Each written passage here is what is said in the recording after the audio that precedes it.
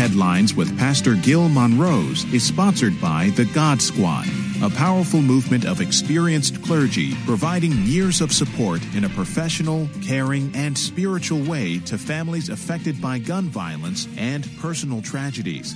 Join our dialogue each week as we help you make sense of today's news, current trends, and cultural shifts, and provide solid biblical commentary on major headline news that will impact your life. And now, here is Pastor Gil Monrose, along with his co-hosts, Pastors Louis Straker and Charles Galbraith.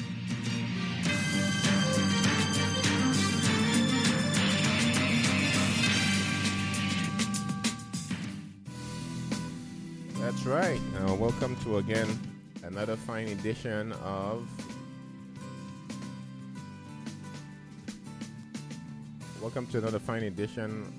Beyond the Headlines.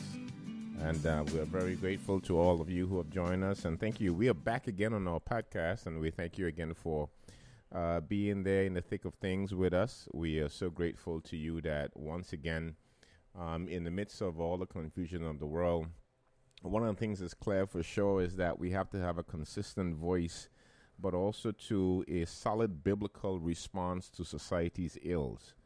And I saw a T-shirt today that said that anyone who died without Christ is definitely a fool.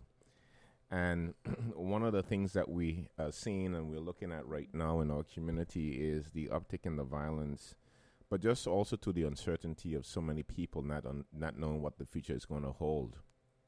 School is getting ready to open up, and there's a challenge. Like, my wife came and she said to me, like, listen, we have to decide whether or not we want to do partial or full return. I was like, what? We have to decide all of that? Yes, we have to decide all of that right now. So, again, it's good to be back on. I'm Pastor Gil Monrose, and our very well able co-host, Pastor Charles Galbraith, is on with us, and also Pastor Louis Straker, of course, is on with us today.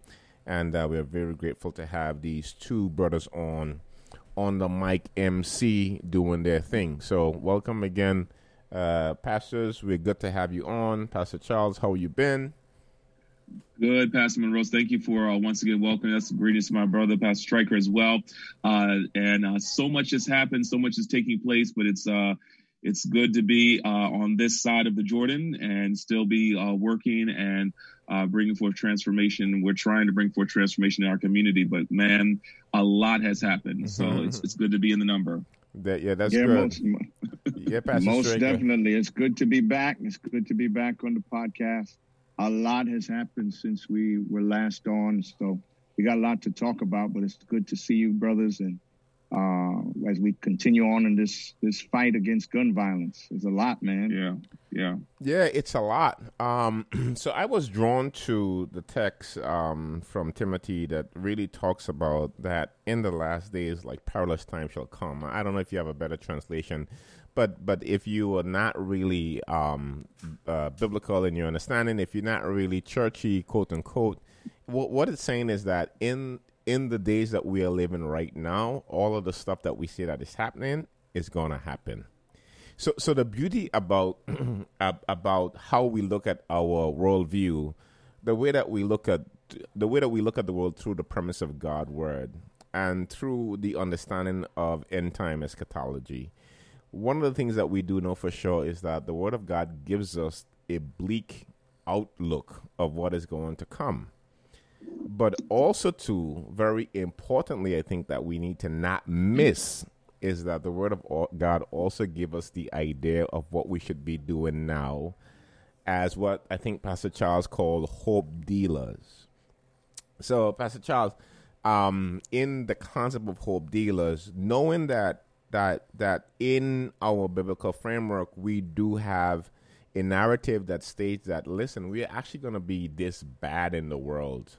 Yeah. How do you explain to someone, like, if we're asking people to be hope dealers, but yes, the Word of God gives us an idea and a glimpse of really the things that are not really hopeful in this world, how do you navigate between seeing what the Word of God is saying and then actually trying to encourage people to be able to live positive, but also to do action as well?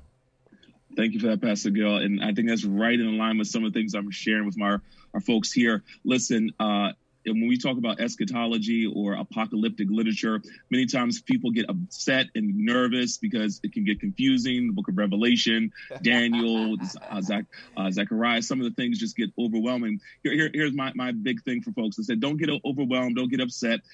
It's going to get bad, but guess what? It's going to get better.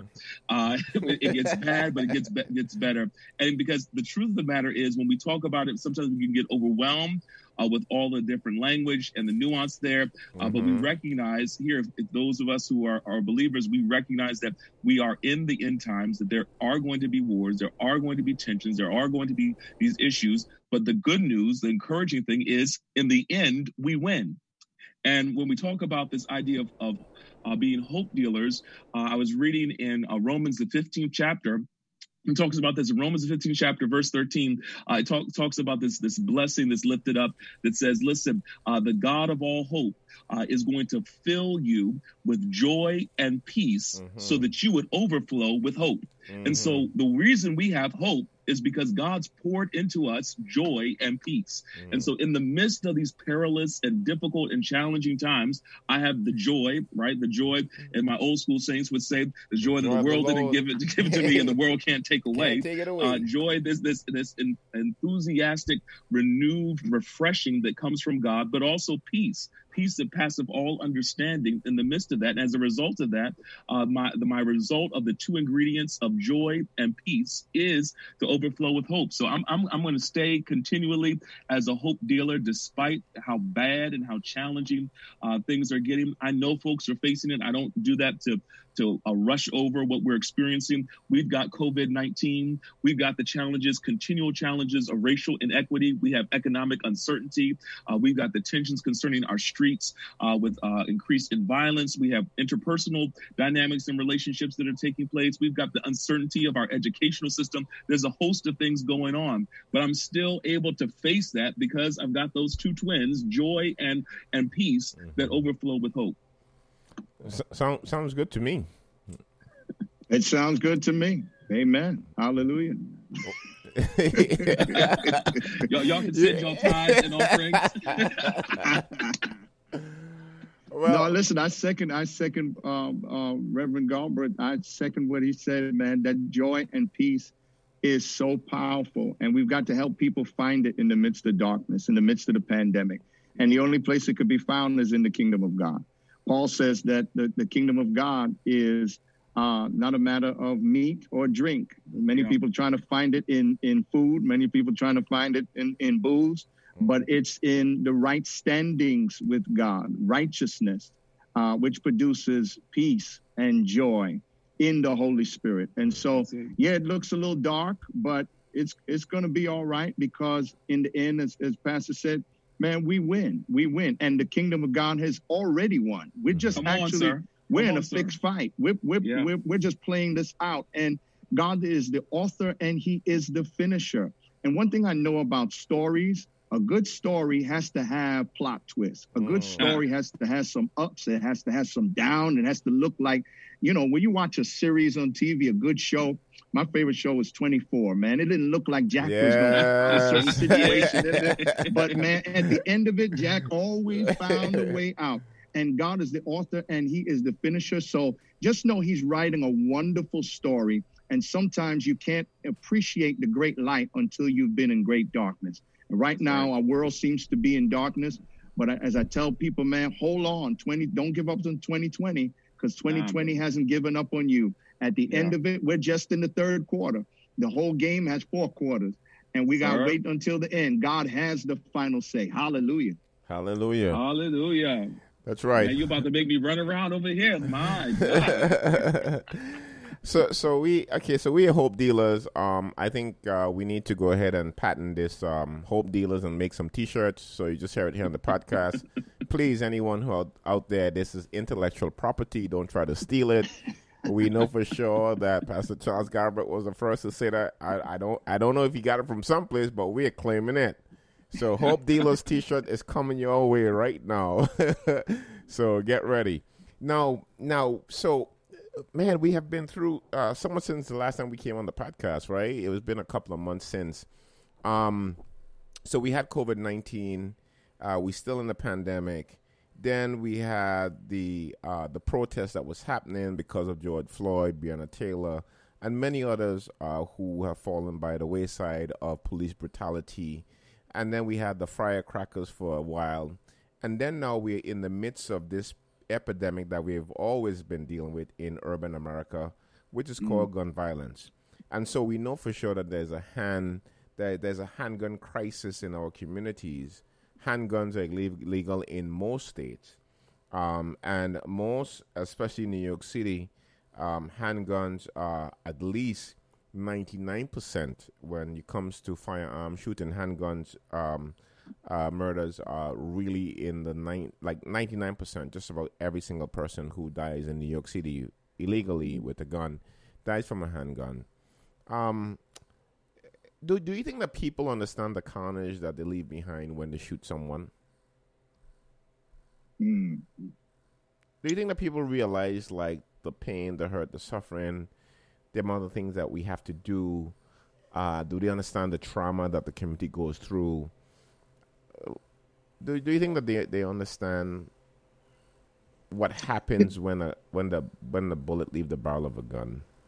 You know, I really don't think people even think through the aspect of pulling that trigger. I think the emotions, whatever, the anger, whatever's going on with them, overrides logic, overrides reason, overrides the ability to even see that mother crying, that father just in tears, and the children of that victim being torn apart without having a father or mother or whoever they lost, or brother or sister. I don't think people have the ability to even, at that moment, whatever it took for you to take that life and pull that trigger, it puts you in a place that you're not even thinking. Because if you can picture that mother crying, if you can picture those children not having a father or mother growing up with, you wouldn't pull that trigger. I was at a funeral on Friday, and I watched a mother cry over her son, a grandmother cry over her son. And the sound of that cry rocked me to my core.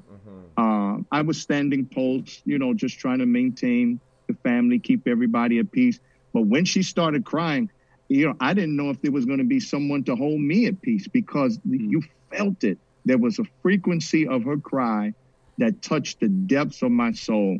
And I was even asking myself that question: how could someone just so easily take a life? And it's the only way is that you have blocked out all reality, and now are so caught up in your rage and your anger that you're not even thinking rationally at that moment.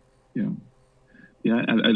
totally agree with Pastor Stryker that we're seeing individuals allow short-term emotions to cause long-term and continual lifetime term consequences, not only for themselves, but also for the families that are impacted concerning what's taking place. And I really, it's sometimes very difficult for me to grasp my mind around the impact. And so, and I think there's something deeply, it has to be something for somebody to do that and know the influence and the impact it's going to take. There has to be something deeply disturbed inside of them. I think more likely it's that individuals are not fully able to process emotionally how to deal with either what they perceive as disrespect, or they perceive as how they're interacting with one another, or how to handle a particular situation. And as a result, they do what they think that they need to do in that moment, which is in actuality causing not only a ripple effect in their lives, but in the lives of every bullet that's been lifted up and assigned. And so I'm brokenhearted, and I've seen Pastor Stryker out. I've been out a couple of times, Pastor Gill out in the midst of these moments over the last several weeks and months, where it's devastating, where you see an entire destiny and someone's entire life cut off, but then also the side effect of that, of the girlfriend or of the child or of the mother or of the grandmother that is also deeply impacted by this. This is painful for our community. And then also it's painful on all fronts. not just the victim and their family, but the shooter's family as well. Yeah. Because now, you have a child that's out there that now has done such a heinous act, and you feel bad as a parent. You feel bad as a brother. You feel bad. And they end up being locked up and these kinds of things. We also need to think about the impact on the family of the shooters, the embarrassment, the shame. How do you, as a parent, you have a child that took somebody else's life? How do you how do you even go to the parent of the victim?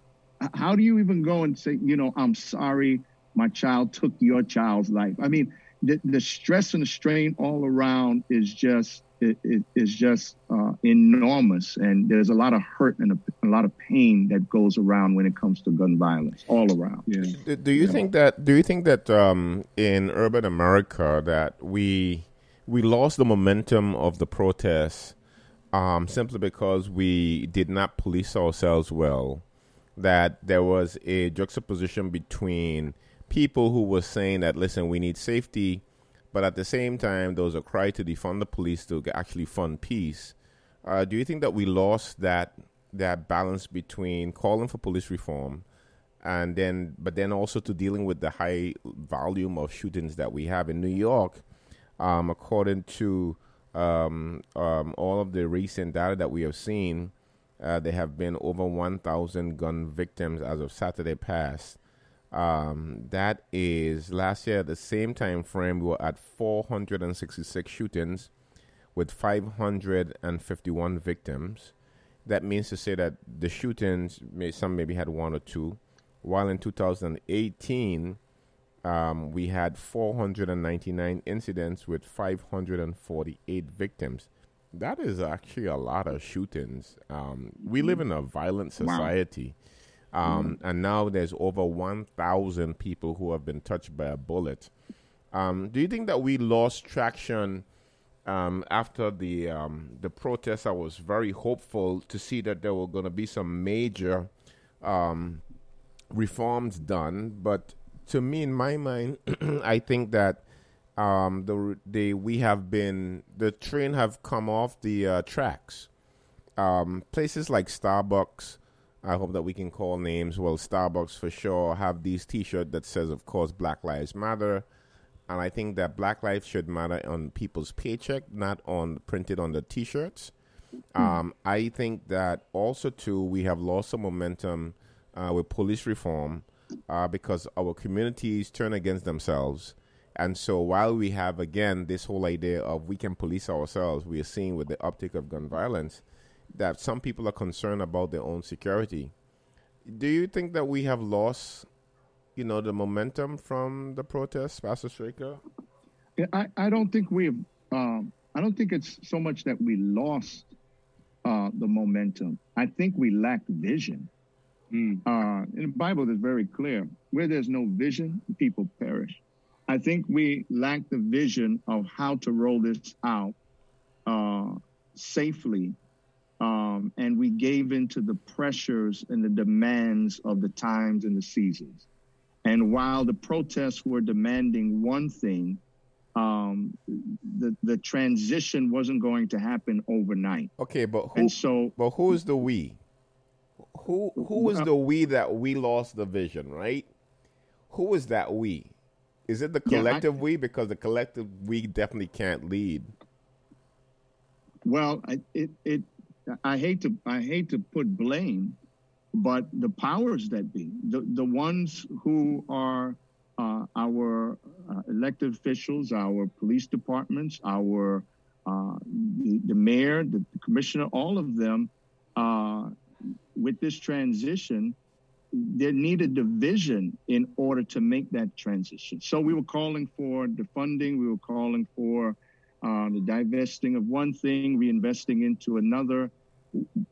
There was no plan. It appears like the strategic plan in place to allow a safe transition from one to the other was not there. And so it's like we went from one drastic situation to another, and then the collapse took place because this doesn't happen overnight. And I think everybody was, through politics, just trying to satisfy the voices of the protesters, but not really thinking about what it took to really make that transition in a safe manner where everyone could benefit. So I think it was the lack of vision that really hurt us in this transition. Not necessarily the focus, because there was nothing to focus on because we didn't have the vision. Mm-hmm. What do you say, Pastor Charles? I think that's part. I think that's a part of it, and I would agree with that. I also think that it's a testament concerning where we have failed to understand the benefit of individuals other than those who are sworn law enforcement individuals in regards to mitigating gun violence. We've been saying this and continue to lift this up, that when we call the police, that's that last stop on the train. There's been a lot of failures before that moment. And I think this is what has been seen because of Cure Violence Group, as well as all the nonprofits, as well as organizations like the God Squad. Because of the pandemic, we're not able to do the initiative work that we continue to do on the ground and on the street. What happens is, as soon as outside opens up a little bit, because of that work that many times is unseen, unheard, unsung, uncelebrated, has not taken place, what happens is some of those deep-seated beefs, issues, and challenges arise, and there's no mediation from the groups like the God Squad and other organizations to address it. I've said it before. I think we've said it before. We appreciate law enforcement in regards to what they're called to do, but I also believe, respectfully, that many times we are asking them to do what we as a community should be doing. We are asking them to do too much. And we don't necessarily need a gun to be the first response or a badge to be the first response, but rather to have conversations, connections, and continued development and mentorship. That's what we have been doing. When those opportunities are not availed towards us, what happens is we see the increase in violence. We've seen the statistics, we've seen the data. When organizations like the God Squad and other community-based organizations are on the ground, making connections, interrupting violence, making connections with people, we find that the violence reduces. It's unsung. There's no cameras. There's no marches. There's no protests. It's the hard, tedious, behind-the-scenes work of making sure a community is made whole. When that's not able to take place, this is what we see. That's my humble opinion. That's my humble observation concerning what we're seeing to take place. So we, once again, if the mayor, if the police department, if other elected officials want to see this violence take place, we're not going to arrest our way out of it. We're not going to incarcerate our way out of it. We need to empower those who have the expertise within our community to do the hard, unsung, uncelebrated work of making community connections and relationships for it to be transformation. But then what do you think that the public? I heard a young lady in the park last night for Christopher Ross, who was killed in the crossfire between individuals in a local park in Brooklyn. And one of the ladies, she was his sister, I think, or family member. Let me be clear. Family member said, basically, we should bring back stop and frisk. So people, especially in the urban communities, pivot back to the fact that if we look like we are lawless, that we can't govern ourselves, the idea is to send in the brigade again. So how can you promise the idea of people saying to us that, listen, with over 1,000 shootings, that the police should be the last resort in terms of calling, but yet still there's so many guns on the street. How do we talk to someone to that sort? Like how do we get to them to let them know clearly? Just because somebody shot and killed doesn't mean that the whole police force need to come and stand in every corner in Brooklyn or in Chicago or Indiana or in East St. Louis. I think we approach it, and I'm so sorry to hear of the loss of her family member, and I sympathize with her in the midst of that moment. But respectfully, we've been here before. We've seen this before. You only have to look at history to see how this has been problematic. This is Michelle Alexander's work, where we've looked in regards to locking up our own James. I forgot his last name, but a professor out of Yale. Who looks at this framework where we swing the pendulum towards over incarceration, over militarization concerning it. And what happens, we know what happens with this is it creates and cultivates more problems. It creates and cultivates a dynamic where individuals who could have been given second chances or different opportunities and avenues are now completely locked out. And as a result, it doesn't help the community, actually hinders the community in the long term, because you have more people who are in the midst of hopelessness, in the midst of depression and discouragement, because they have no way out there. They've got these long sentences. They have these long opportunities that have been shut out to them. And so as a result, the economic viability is less. And as a result, folks will continue to enter into these moments of lawlessness. I think it actually makes it worse. It doesn't make it better when we try to use militarism concerning these issues and challenges. We have seen this domestically, but we've also seen this internationally. It doesn't work that particular way. You need to build remember, go back. The way we won the Cold War, right, was not with military might, but rather with showing folks about American dynamics of capitalism and connection and TV and shows. And that's what changed people's hearts and minds concerning that. I'm not saying necessarily I'm advocating for all of pop culture. Right. What I am saying is what we see makes a change and transformation is human relationships, is dignity and worth, is the deep, hard, and here it is. This is what we don't, not the quick fixes. Right. It's a long process that takes place to build those relationships, to build that trust. And what we like is easy solutions. From media to politicians to everybody else, we like easy solutions. That this is the problem. This is how we're going to fix it. Well, inevitably, what we find is it many times perpetuates the problem even further. Pastor, you are so correct with the easy solutions. The truth of the matter is we have to get down and get our hands dirty in this. We cannot arrest our way out of this situation. In fact, stop and frisk showed itself to be fruitless. When we look at stop and frisk as opposed to when it was shut down, and more community policing, the impact there and how the numbers decrease greatly under neighborhood policing and these kinds of initiatives.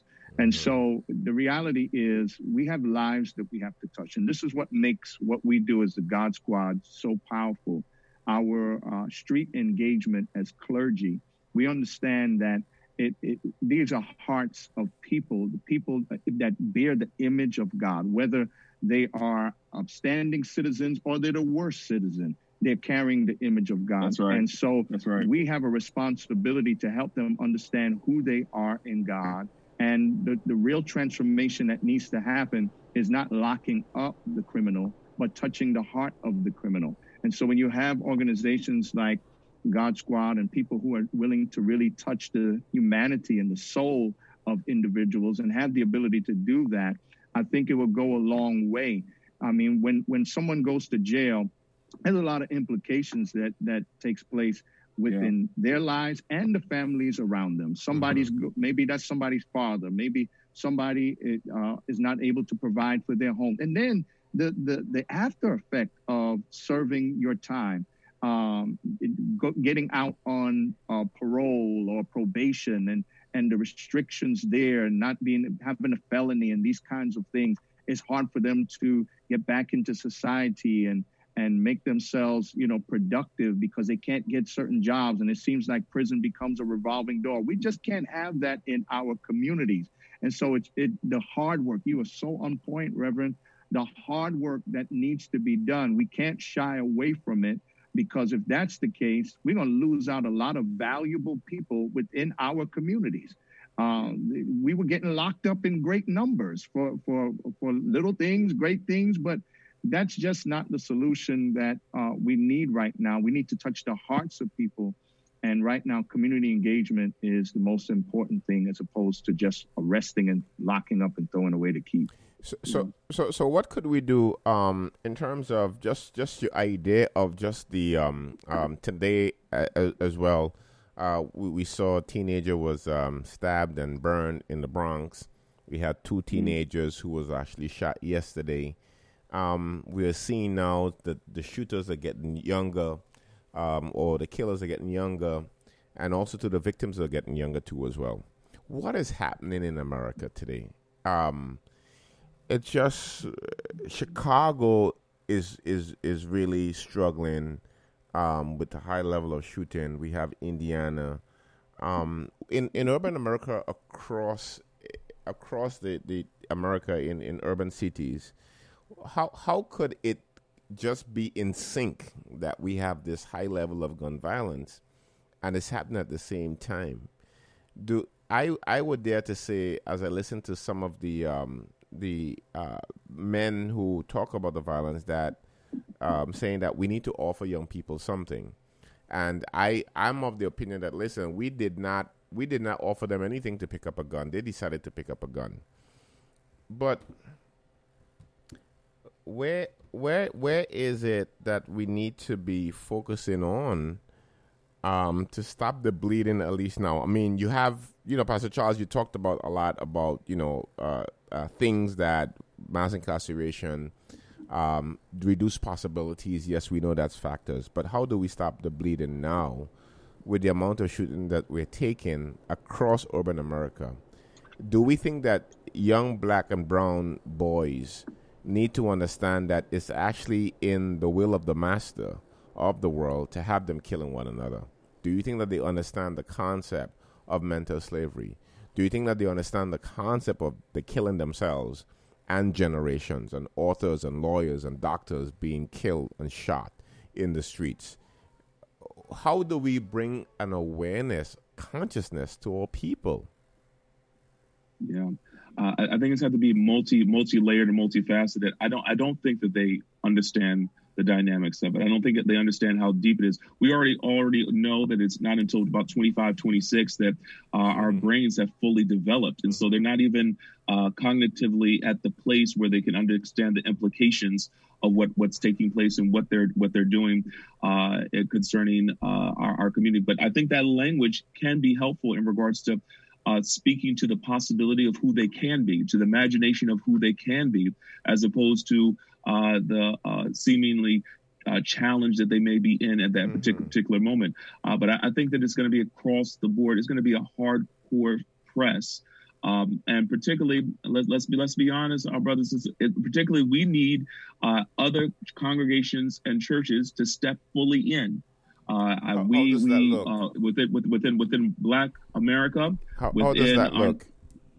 Hold on. Within our neighborhoods, we have churches on every corner of every block. That means, brothers and sisters, if you are pastoring a church, it is not an option. It is an obligation for you to be engaged, involved, and be in connection and mentorship with those within your community. Listen, if you cannot walk your community and be at peace and not be at fear and have anxiety, then maybe you need to think about, do you need to still be pastoring within that community? Because some folks, I'm going to get in trouble, Pastor. Talk. Some people are pastoring and some people are simply running plantations.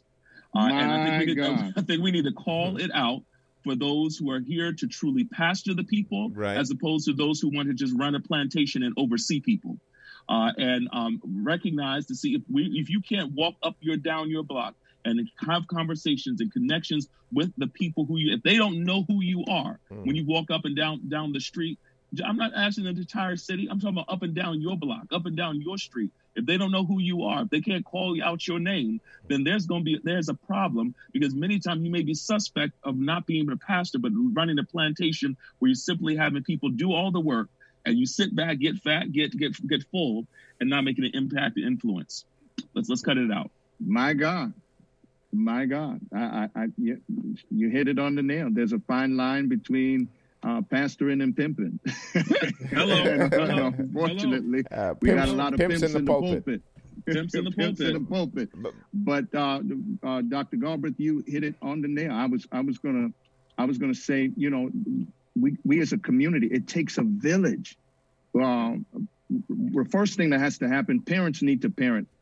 They need to parent. They got to start parenting. I don't know where the parents are, but I do understand that it's very difficult to parent in this age where you are out and working, and most of the awake hours of your children are spent in school or away from you. And so it's going to take the community. It's going to take the village. Right now, what we're seeing in our communities is a result of our failure, our generation. We have to eat this. We have to own it. I remember when I was growing up, even the heads on the street, you even had the thugs on the street will warn you and say, hey, yeah, it's not for you. Go back inside. No. You don't need to be out here. They would tell you to walk away from that kind of life that they were living. And it seems like right now, nobody is speaking up. Nobody has that voice. And we've been so busy doing our own thing that we have dropped the ball on this generation. And so we've got to take the village back. We got to get the community engaged. We got to get, like you said, those preachers out the door and their congregation, and everybody begin to help these young people understand who they are and understand that their life has purpose, and every life around them has purpose and meaning. And until we're willing to get out of our comfort zones and begin to invest back into our children as a village, as a community, this is not going to change. So it seems like that is definitely a lot of work on all of our behalf, all of our responsibility that we have to do. While we're here talking right now, we just received another notification that someone else again is shot in our area. Yeah. But it's something that to me states that at some point in time,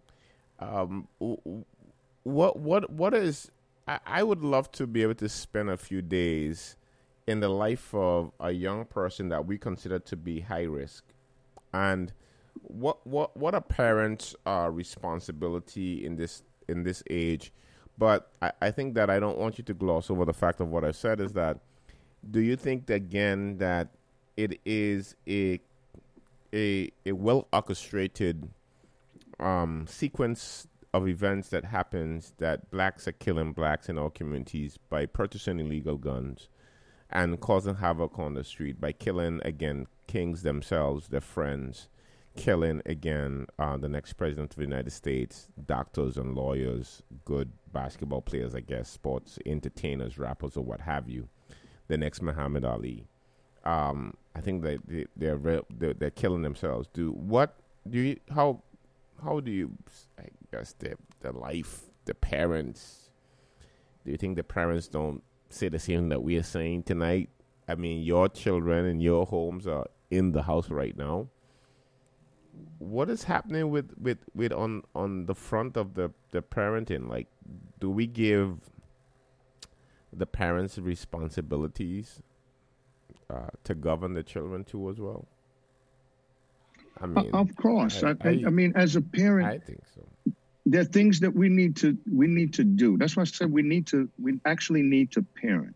We've gotten in the age where we've dumped our children before the video games. We've dumped them before the tablets. We've dumped them before social media, and we just get them out of our way and just keep them quiet. But we're not even paying attention to what they're looking at. What is feeding their minds? What are those things that are subconsciously training them and programming them and priming them, as there's so much stuff out there that's designed to derail our young people? And then what are the checks that you're doing as a parent?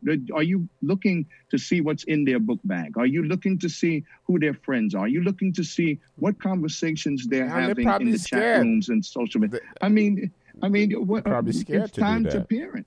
It is time to parent, and parents have, I think, really become neglectful. Not all, but there are many parents that have neglected their children because they're just probably overwhelmed with life themselves. But meanwhile, our children are left to policing themselves, to raising themselves, and unfortunately, the enemy is working and wreaking havoc on our children.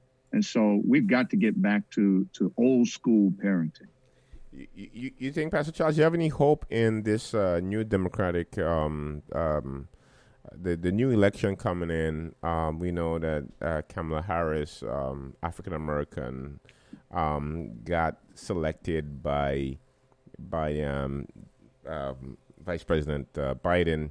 Do you think that there's going to need truly, like really, a real black agenda for urban America? And you think that is possible? Do you feel hopeful? I mean, both of you, do you really feel hopeful about this ticket? Do you think that we'll get back to some of the values that we will hope that Barack Obama would have pushed forward? President Trump, right now, he's pushing forward his agenda for even the evangelicals, pushing through policy that directly speaks to their points that they have given him, their priorities. Are you hopeful about this ticket? Do you think that Black America is going to finally get the fair share? I'm always hopeful, but I also will note that what I hope in, some trust in chariots, others in horses, but I trust in the Lord. So I've learned a long time ago that I don't put my hope in politicians, kings, princes, or anything like that. I do want to just to jump back to go forward. Sure. I agree with the framework concerning parenting. Parenting is hard work. It is arduous work, and I definitely lift that up. But we also know while we're trying to do the parenting work that is done, that we also have to address the systems and structures that continue to allow our young people to fall in these ways. I'm thinking about a young person who the parent was working as hard as they could to work and help this child, but because of trauma they have received concerning exposure to substance abuse and a host of other traumas within their lives, it perpetuated the system of even being in the criminal justice system, which I've made no mistake and no disrespect to our DAs or our legal professionals, but our legal justice system in the United States is straight trash, straight basura. It is unjust, continually unjust, and seemingly set up that way. So here's my thing. I don't think things happen by accident. I think they happen on purpose. And so you have to ask the question, who's benefiting from things the way they are? Right. Our country just immediately, because of COVID-19, wrote checks for over $1 trillion, preparing to write checks for maybe $1 to $3 trillion concerning COVID-19. And yet we can never find money to bring forth the righting of wrong that has been done within Black and brown communities. We're always told there's not money. We're always told there's not resources. But it's always interesting. When America gets in trouble, we can write $1 trillion checks or $1 billion checks to rebuild other places where the hood can't be rebuilt. So I think that it's interconnected. With this ticket, listen, I'll be very clear with you. I'm more hopeful with them than I am with the temporary occupant of 1600 Pennsylvania Avenue currently. And so I am hopeful that, but while I'm hopeful, I'm also want to be helpful to push them. I think that every politician needs to be pushed, regardless if they're our color, regardless if they're our kind, regardless if they're not our kind. I believe that our responsibility and our job is to keep the pressure up. And if there's anything that these protests have helped us understand and recognize, is that the people united can never be defeated. And so we have to make sure that as the people, we are pushing them, because we understand other agendas will be pushing. And so if they're going to show up, we have to make sure that we're showing up. I think that we have to push a Black agenda. I'm thankful. Let me be clear. I'm thankful, and I celebrate our sister, Kamala Harris, being selected as the vice president nominee for the Democratic field. I celebrate her. I cheer for the accomplishment. I shout out for every sister, every Sora. I shout out for every HBCU alumnus. I shout out for everybody who's representing the fields represented. To I know I'm going to hear my Jamaican brothers and sisters. I shout out all of that. But with that, the only way we're going to see transformation and change from a Biden Harris ticket or presidency is if we continually and consistently push the Black agenda. And let's not be afraid to demand a Black agenda, because guess what? There was a Black agenda before this. It was called, right, being mislabeled as slaves. Right. There was a Black agenda. It was called building this country, building this joint for free. There was a black agenda of us being segregated and us being denigrated, of us doing and building the homes, taking care of the children, doing the work that nobody else wanted to do. That was an agenda. So if there was an agenda then, there ought to be a Black agenda to make things right now. Yes, here's what I've been calling for. I've been calling that America, here it is, America needs to do three things. Here, what America wants to do, America right now just wants to reconcile. We want to just get everybody together, kumbaya. No. That's not going to happen. Number one, America needs to repent. We need to call out and declare what we have done wrong. Not only need we to repent, secondly, here it is, we need to repair. If this is a biblical mandate, if I have done something wrong, I need to make it right. I don't just need to make it right. I need to make it better than it was when I found it. Come over here, Zacchaeus. When he found himself taking advantage of people through an unjust system, what did he do? When he got confronted with Jesus, what did he do? He didn't just repay it back. He did it 5 times over to make it not just right, to make them better than he was before he got him. So my question is, if all these people, if Zacchaeus, because he encountered Jesus, made things right by repair, then these people who seemingly are always against an agenda of reconciliation and repairing and restoring, I want to know, do they really know Jesus? And if they do, are we worshiping the same Jesus? Because I think it's something problematic. So America needs to repent, repair, and then we can get to the reconciliation that takes place. But this Black agenda, they need to be called out for how they have done wrong, not only for my African-American brothers and sisters from the South, but also how America has been complicit and was continually complicit in the advancement of colonialization within the African diaspora, within the islands, and benefited New York. That's right. That's right.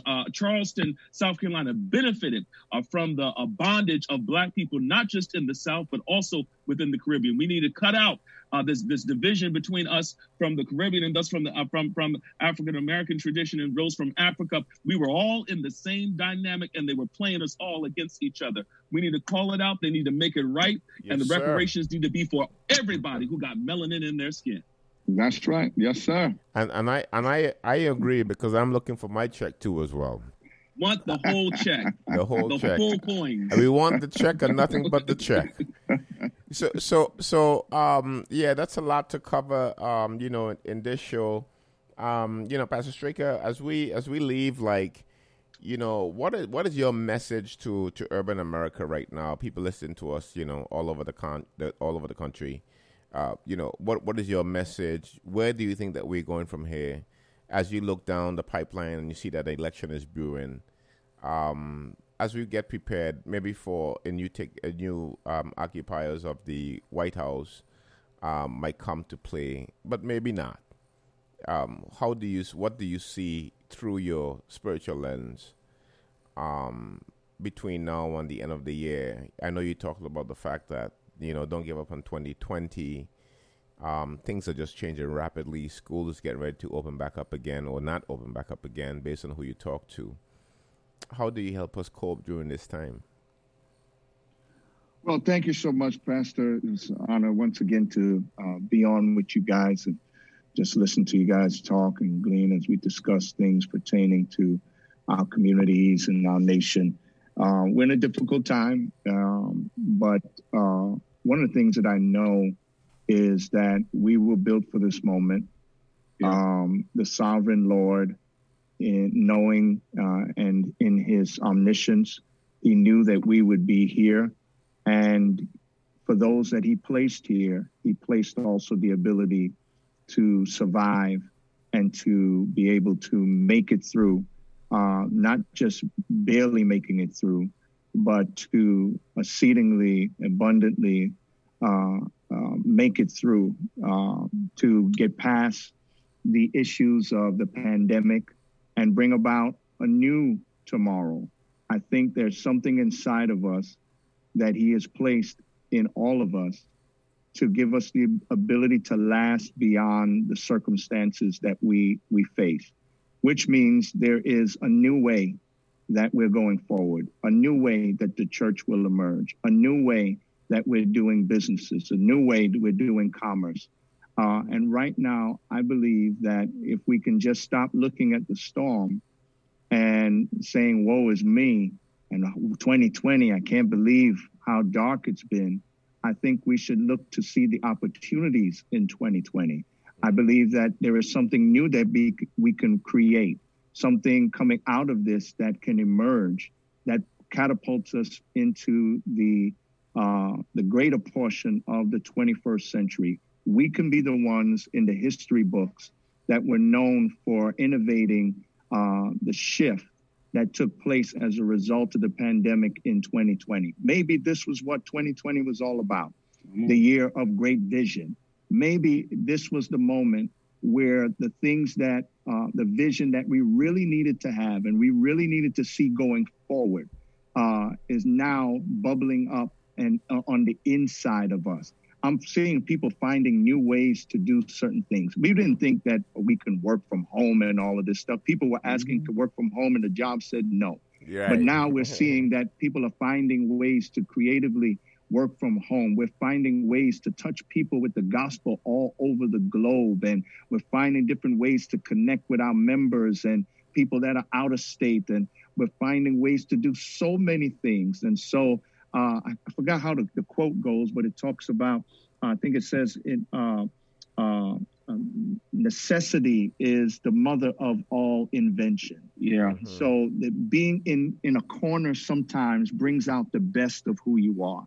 Being in a place where it seems like you have to definitely pull yourself together and fight your way out could be some of the best things. Sometimes the best situations are the darkest situations because you got to learn to find where your light is. And you got to learn how to crawl, and you got to learn how to do things that might have been handed to you throughout your life. But now you got to dig deep into what's on the inside of you. And now something is going to emerge. So I say that to everyone that is feeling like they don't know how they're going to make it. You've already made it. It's on the inside of you. And now you got to just manifest and pull out that power that God has given on the inside of us to sustain and to last beyond the circumstances. So I look forward to vision actually coming to pass. I look forward to people pulling out and doing great things, and the future is going to be bright. Just watch and see.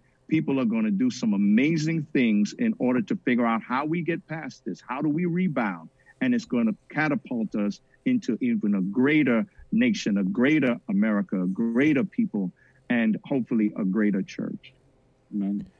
Pastor Charles, you for people who are listening and they're trying to figure out what could they do, and maybe how they can help young people in their particular community or building or church or club. What would you say to them, and what encouragement would you give them before we leave?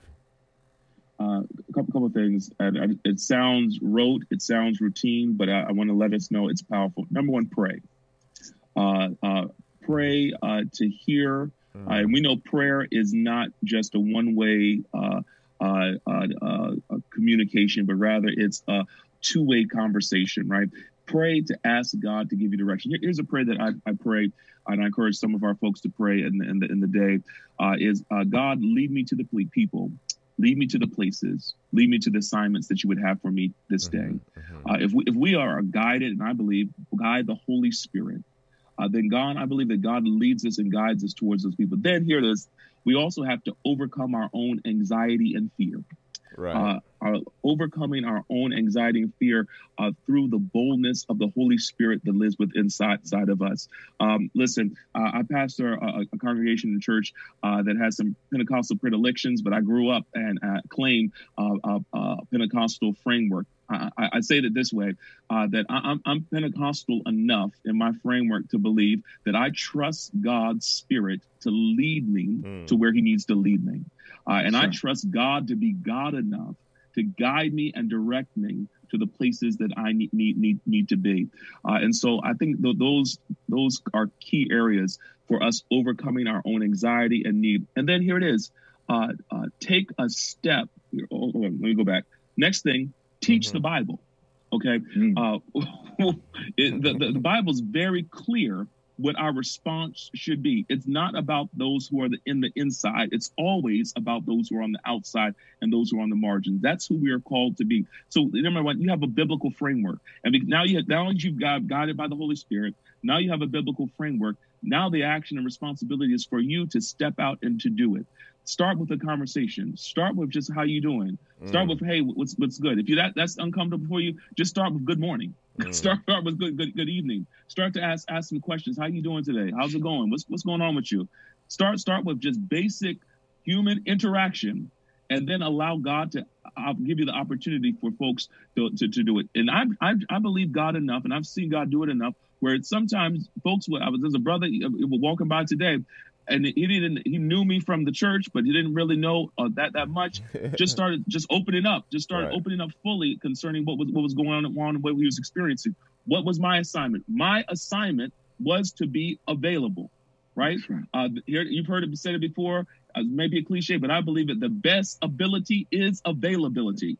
To be available, to be used by God. And so that means we can't be cloistered away. That means that we can't be higher and holier and mightier than thou. It means that we have to be available and open to being the church. Church buildings are closed down. Church isn't closed down. The church buildings are closed down. Yes. So as a result, the responsibility is now the church has been deployed as a field hospital. Guess what? When you step on the scene, if we believe who we are called to believe, when you step on the scene, the holy presence of the living God steps on the corner. That's why we declare that we don't believe in bad neighborhoods where believers there. We believe it's holy ground. It's holy ground because your foot left from you where you were and hit the pavement. As soon as your foot hit the pavement, the presence of the living God showed up in that neighborhood. If we really believe what the Bible that we say we believe, then we understand that the same resurrection power that raised Jesus Christ from the dead is living inside of us. That means everything that's dead has to get up when the church shows up. I'll say it again. Everything that's dead has to get up when the church shows up. And who is the church? We are the church. And so when we show up, dead attitudes, dead ambitions, dead imaginations, dead frameworks, dead futures have to get up because the same resurrection power that raised Jesus also showed up. Thank you so much for that, and we will concur. This has been a wonderful about 45 minutes. Just being able to share on our podcast Beyond the Headlines. Can y'all tell I haven't been in a pulpit in a while? Yeah, definitely. Don't go and enjoying everything. Teaching, preaching. You're doing what you got to do. Amen. It's what we're here for. We're here to preach and teach about gun violence. We have to be hope dealers. We also bring a level of power and transformation when we go out on the streets as well. Yesterday I had another experience too as well. Visiting a mom who lost her son, and just the raw pain. And we prayed, and she said she felt so much better. The power of prayer is amazing. How we communicate with God and how God speaks to us too as well. When we say that we're praying with our feet, what we mean is that when we pray, God gives us the vision to show us the action. We're not just praying because we think that we have good words. What we're doing is that we're saying, Lord, we have an appetite to serve you.